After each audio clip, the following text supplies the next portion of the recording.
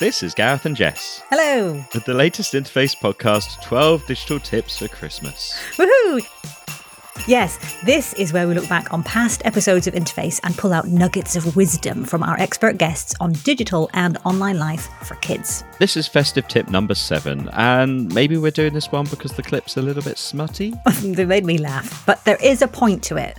This is our SWGfL colleague, Graham Lowe. He's the lead consultant supporting schools on managing their filtering and monitoring systems, the tools they use to stop children seeing things they shouldn't on school systems.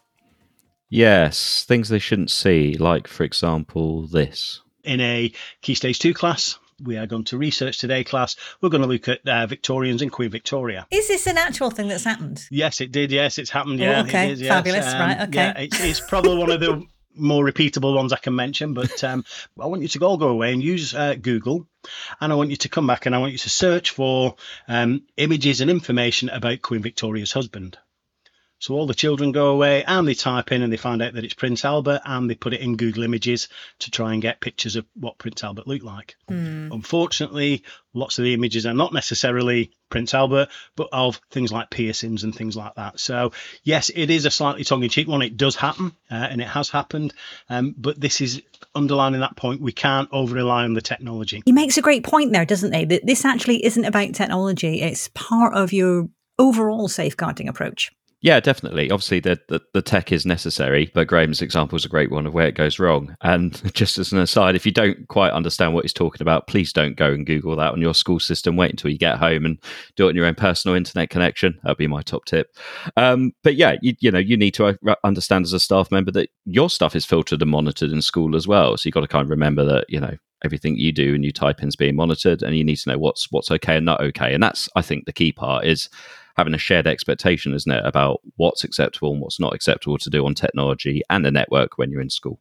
Yeah, do you know, it's quite interesting, the number of people I meet that don't realise that they themselves might be monitored.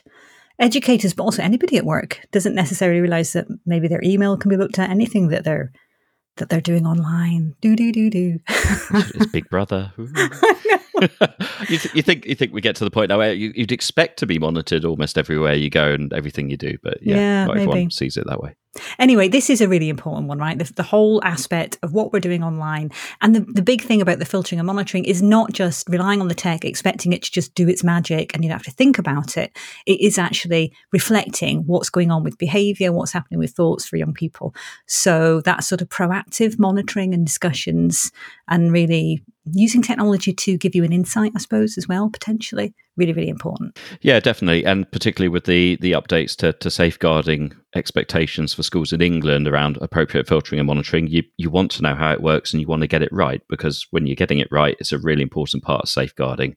And we've got loads of advice about this on our filtering and monitoring resources that we have on the SWGfL site. Fabulous. Thanks very much for listening, everybody. Don't forget that you can catch all of our Interface podcasts wherever you listen to podcasts. Search for Interface, and we'll see you next time. What clip was that? What number was that? We're number 7? Number 7. 7. We're 7 in, folks, so we've got 5 to go. Lucky get my number maths 7. Right. We'll see you again.